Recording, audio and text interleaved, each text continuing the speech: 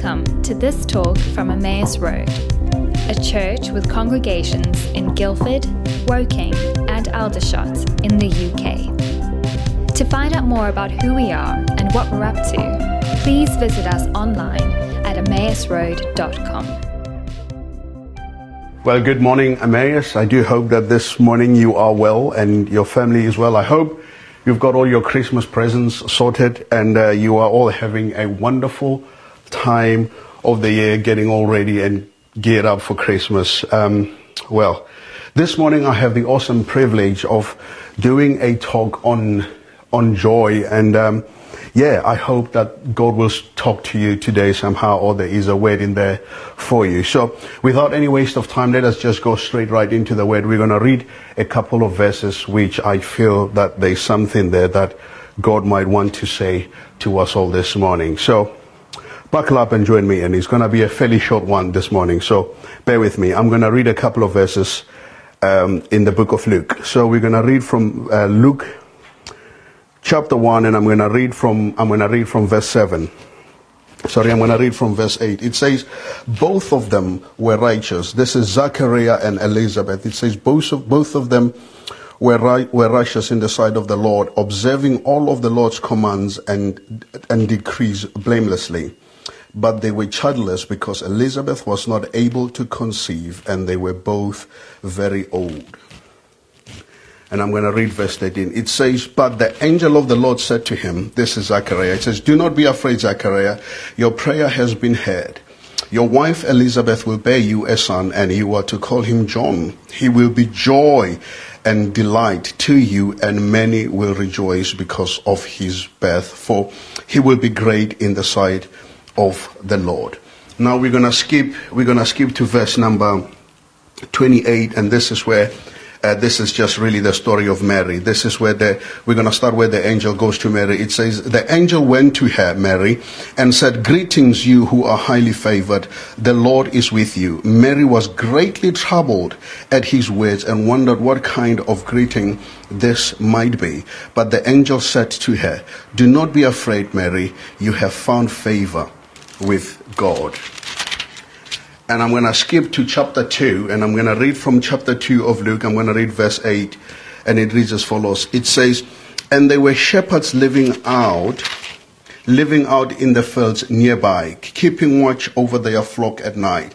As the angel of the Lord appeared to them, and the glory of the Lord shone around them, and they were terrified. But the angel said to them, do not be afraid. I bring you good news that will cause great joy for all people. Today in the town of David, a Savior has been born to you. He is the Messiah, the Lord. Now, I am really fascinated by what really fascinates me about these two stories we have read, especially the characters which we've read about. We've read the story of Zachariah and Elizabeth when they were just about to give birth. And then we also read the story of Mary when the angel comes to her to say, Mary, one who is highly favored by the Lord. Mary was about to give birth to Jesus. And we also read the story of the shepherd where the angel Gabriel goes to them, and then he tells them that a baby boy, the Savior of the world, was going to be born in the town of David, and he was the Messiah. He was going to be the Savior of the world.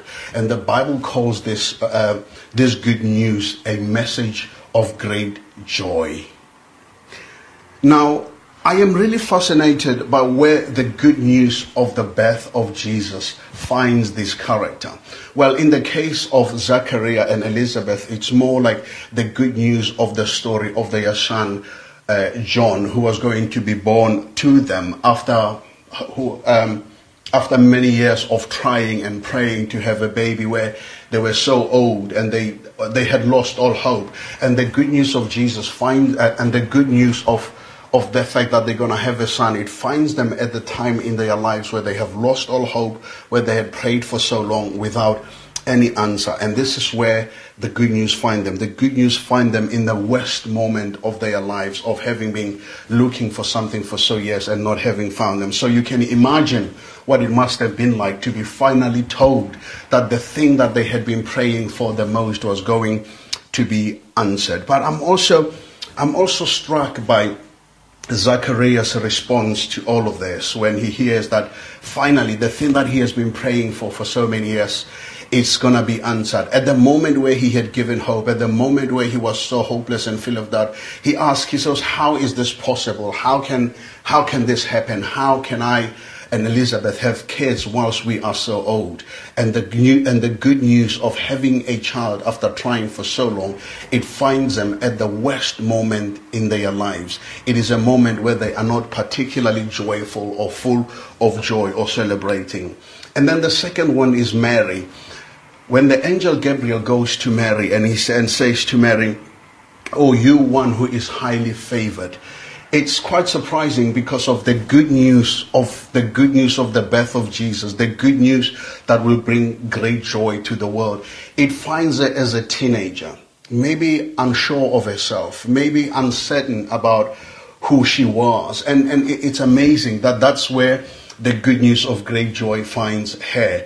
And number two, this is another person in the story who the good news find in the moment in their lives where they are perhaps not sure of themselves, perhaps maybe a little bit confused. I mean, let's not forget that after all, this is a teenager. And then Mary asks the angel Gabriel a really interesting question, which I find fascinating. After the angel greets her in a way that affirms her, after the angel greets her in a way that reassures her, Mary asks the angel, he says, what kind of question, what kind of a greeting is this? What kind of a greeting is this? This tells me that Mary had maybe Mary had some insecurities there. She was concerned, she was shocked, she was startled by the announcement of the angels, and the good news of joy finds her in a moment in her life where perhaps she's not prepared for, and perhaps she's probably not so joyful, because as a teenager, that kind of news will be shocking to anybody. And this is where the good news finds her. And the third people we are reading about who find the good news is that they find the good news is the shepherds. The shepherds, they find the good news when they are at the moment in their lives where they are being regarded as outcasts, where they are being regarded as nobody, where they are being disregarded. And this is where the good news of great joy finds them. It finds all these three characters. The good news find them in the moments in their lives where they don't particularly feel joyful.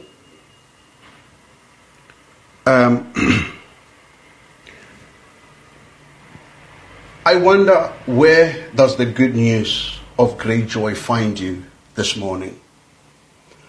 I wonder, in what state does this good news find you? I don't know what kind of year you've had. You have probably, I don't know what kind of year you've had. Maybe there's been mountains that you've had to climb. Maybe there's been valleys that you have had to walk through, especially with the events of the last few months, the last 18 months, or the last just over a year or so.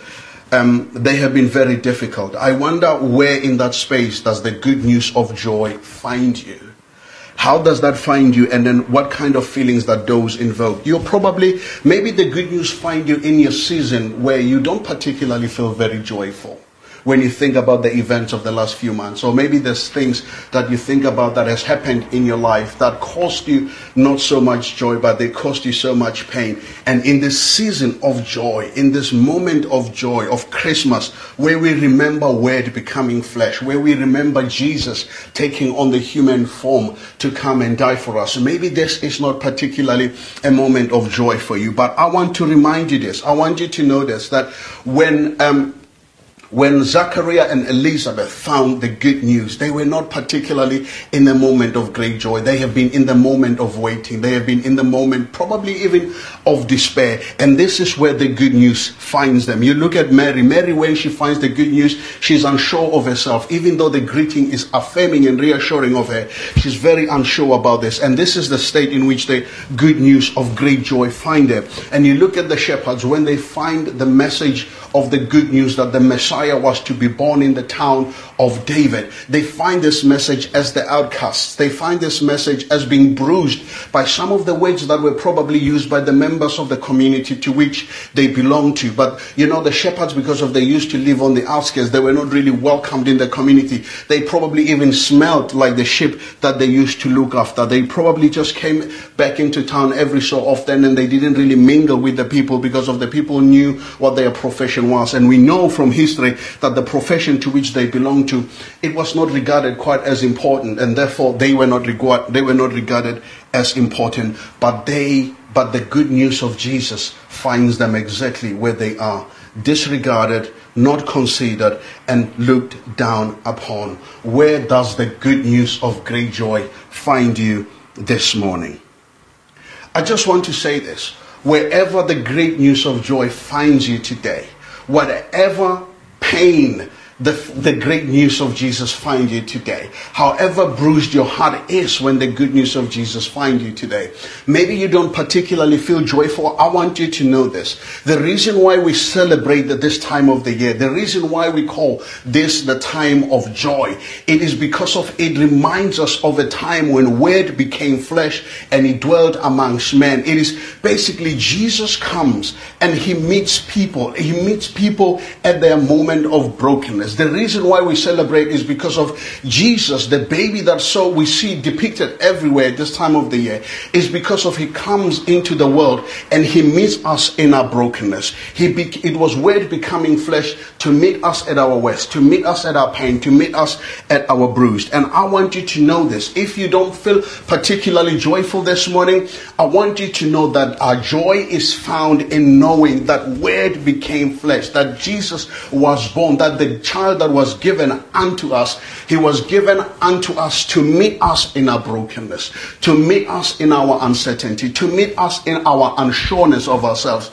That's what Jesus was born into, and that's where our joy lies. It is easy, I find that it is sometimes easy to forget that in this bustling, hustling, busy season of Christmas, where we are so occupied with so many things, it is easy to forget that the reason for this season, it is because of Jesus came to meet us in our brokenness and to give us joy. And that is where our joy lies.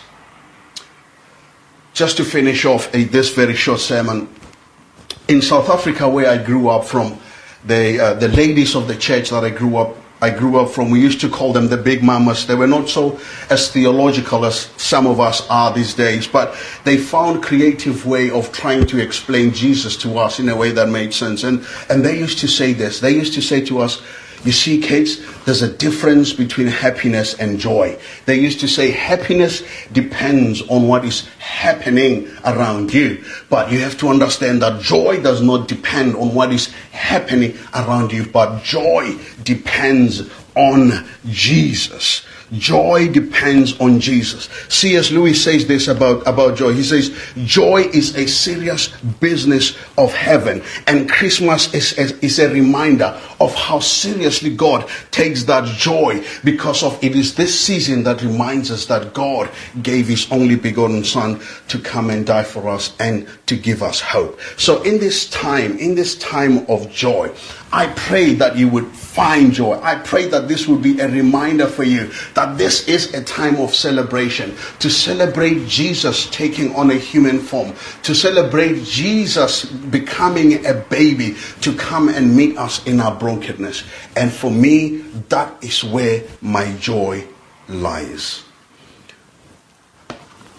I pray for joy over this time, and I just want to read and finish with the scripture in the book of Romans chapter 15 verse 13, and I hope this would be something you would just listen to with your family. Maybe close your eyes with your family, maybe hold hands with your family, because of this is a verse I feel I need to read over you as we continue to go through this time towards Christmas. It's in Romans chapter 15 verse 13, and it reads as follows. I'm going to read this over you and your families.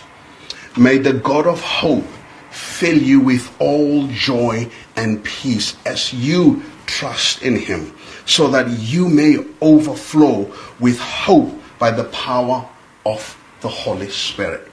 Let this be a time of great joy, because of it is in that we are reminded that Jesus came to meet us in our brokenness and to give us the serious business of heaven, which is joy. Merry Christmas and a Happy New Year. I hope you all have a fantastic time. God bless you.